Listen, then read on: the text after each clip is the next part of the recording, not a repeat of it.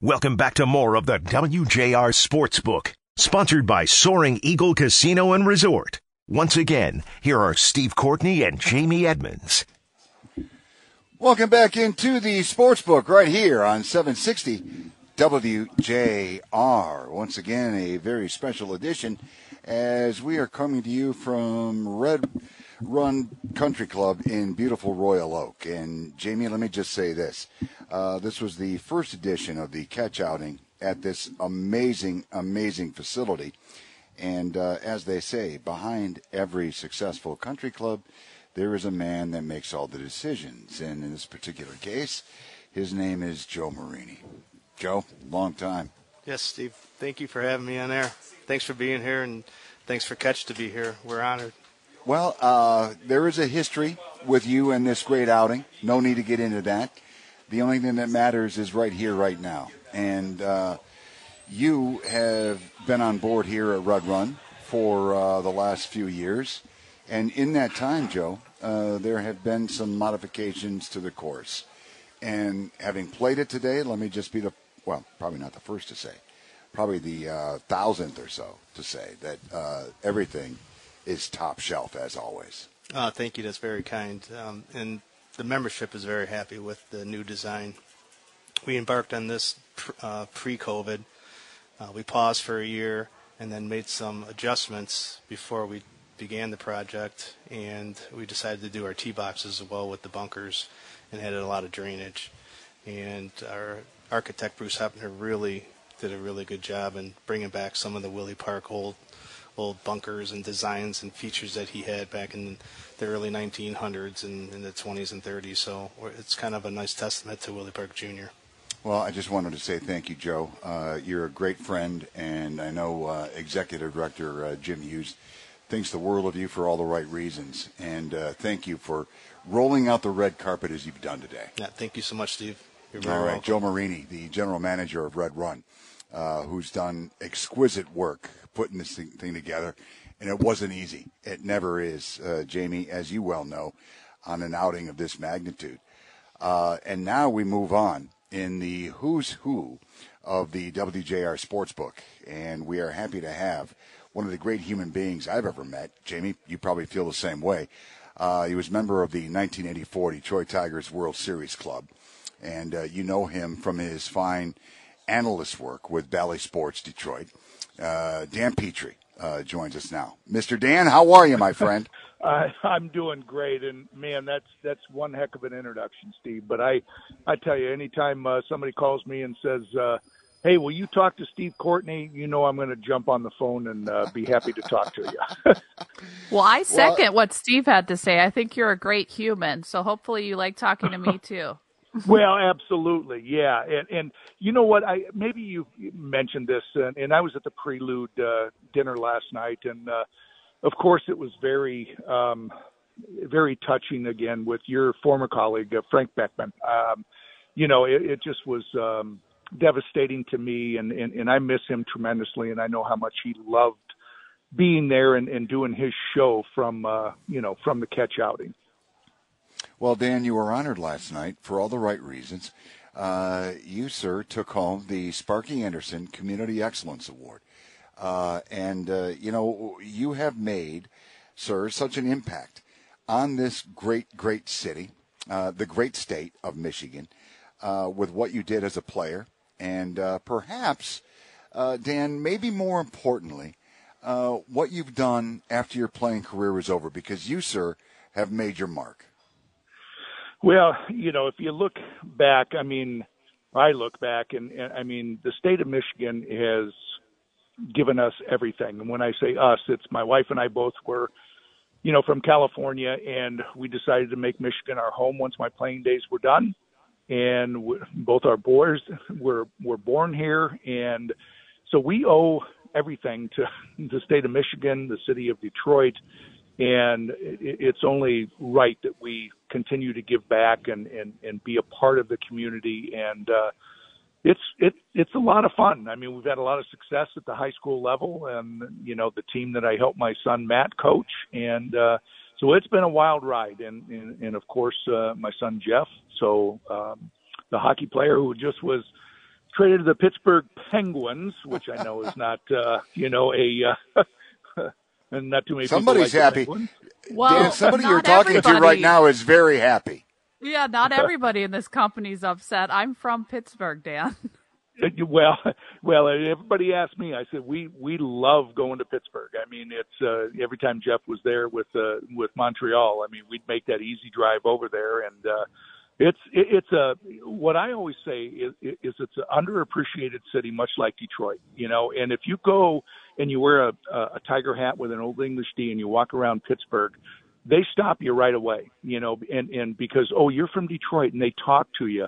And you tell them how much you like Pittsburgh, and they say, I'm the same way. I love coming to Detroit, and it's very underappreciated, So two good cities that, are part of the Rust Belt or whatever you want to call it, but two underappreciated cities that are just wonderful. Dan, well, let me know if you want restaurant recommendations or anything when you come watch your son. Yeah, we could always use those, because the only place I've been is downtown, never been really to too many suburbs, but we have gone up the inclines, of course, and walked around and go down by the river and PNC Park and all that, all the touristy stuff, I guess. At the end of the day, Dan, your son Jeff, he's one of those unique breeds in National Hockey League play who has played for Les Habitants de Montreal, and now he goes to another historic franchise in the Wind. So good for him. Yeah, and there was a crazy stat that somebody showed, which I think will be broken very soon. But I guess Jeff has played, I think it's 802 or 803 games. So he's the all-time leader in an American-born player to play the most games for Canadian teams. Blake Wheeler's probably going to break that, but I was shocked when I heard that because he played for Edmonton and played for Montreal, and I couldn't be prouder just for the fact of here's a couple of kids from California, my wife and I, that don't know anything about hockey, and our son ends up playing for, two great Canadian cities and Canadian teams. In the time we have left, Peaches, we'd be remiss in not talking about our beloved Tigers at the All-Star break. I think so far, and I think I speak for everyone in the room, here is a team, Dan, that had expectations going into this season. Yeah. Division, playoffs, this, that, and the other thing. And it hasn't gone that way. And I think a lot of that has to do with maybe underachievement. But that being said, and you know this about me, Dan, I am a cup is half full guy. A year ago, the Tigers kind of caught fire after the All-Star break. Yep, in your heart of hearts, Dan Petry, is that a possibility moving forward? Well, you talk about underachievement this year, but maybe they overachieved last year. That's what all the experts were talking about when they said, the Tigers aren't going anywhere in 2022 because they overachieved in 2021. I don't really know what to expect in the second half. Just because of the multitude of injuries that have plagued this team. I know everybody has injuries and everything, but I mean, just go down and just every day it's a new injury and somebody's on the IL. But, you start getting some people back, and then you get the players, especially offensively, playing up to their capabilities and their expectations, and then you start to turn things around. But they've dug themselves such a deep hole, Steve, as you know, that, it's going to be very tough to come back. And, but as A.J. Hinch always says, just win today's game and worry about tomorrow. Yeah, Dan, I know the answer to this, but I assume you think A.J. Hinch is the right guy at the right time for this team? I do believe that. And, if you look back, though, at the Houston Ball Club that he won, the World Series with, and then lost to the Washington Nationals the next year. I mean, they were extremely talented. They had, all-stars at almost every position.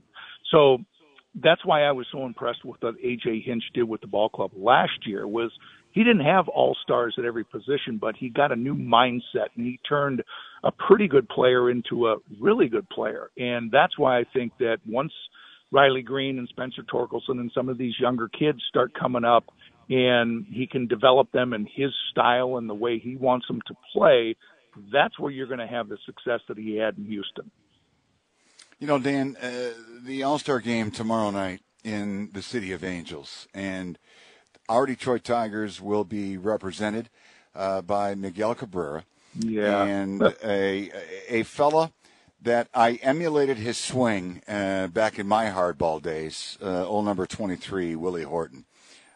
He is going to be there, and I think that is a wonderful, wonderful tribute, not only for Willie, but for the Tigers as well, because, Dan, nobody knows better than you, a World Series champion, what Willie Horton has meant to this city in some very difficult times, I'll point out, and what he has meant to this Tigers organization.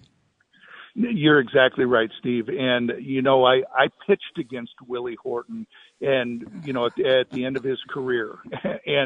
But then I got to know him more as a person and appreciated what he did and what he meant to the city.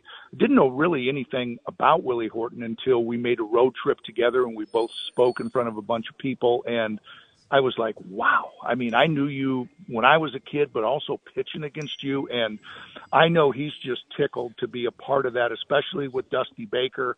And, you know, also, like you said, Miguel Cabrera. I mean, this guy's accomplished everything. 500 home runs, 3,000 hits, yet he keeps going and going and going. So good for both of them, and they're going to have a blast.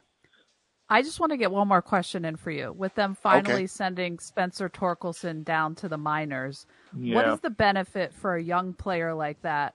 It might be, I don't know, embarrassing at first, but, like, isn't there a benefit for him to doing that? Well, you know what? It is a great question. And, you know, I think that's what makes A.J. Hinch such a great manager and communicator, is that I'm sure he pulled him in and told him everything that he wanted and why this was happening. Hey, it's, you know, it's not that we want to do this. We just think it's best for your development. And, you know, when we're walking around the clubhouse, it seems like the same old Spencer's Torkelson, and, you know, he hasn't changed. But I'm sure that AJ and the coaching staff probably picked up on some different body language and just said, hey, you know, Spencer's not the same Spencer we saw in spring training or earlier in the year. And they just want him to get right. And I think that's all it is look, we love you. We want you to be back here in a week or 2 weeks or whenever that time is, but we need you to get right in a little bit of a reset. And I think that's all it is. They know that they're counting on him. The organization's counting on him. And I think that's just exactly what they want him to do, is just go down and be Spencer. And then when you come back up, hopefully you'll just take off, and that little reset will do you a world of good. Dan Petry, as always, my friend, thank you so very much for your time. Congratulations on the award last night at the Prelude Party, the Sparky Anderson Community Achievement Award. Very well deserved. Peach, is always a great conversation with you, my friend. Well, great talking to both of you. And, I can't wait to see you guys very, very soon, okay? All right, you betcha. Thanks, Looking Dan. forward to it, Dan. Jamie? I'm not responsible for what happens the remainder of this edition of the Sportsbook here on WJR. Why is that? Because we have some guests coming up that if I were them, I'd be very disappointed Okay. in today's festivities. But you know what? We'll let them defend themselves if they can. But it's going to be very insightful. We will be joined shortly by Casey Lubon, my friend, the fine head golf coach at Michigan State University, and Mr.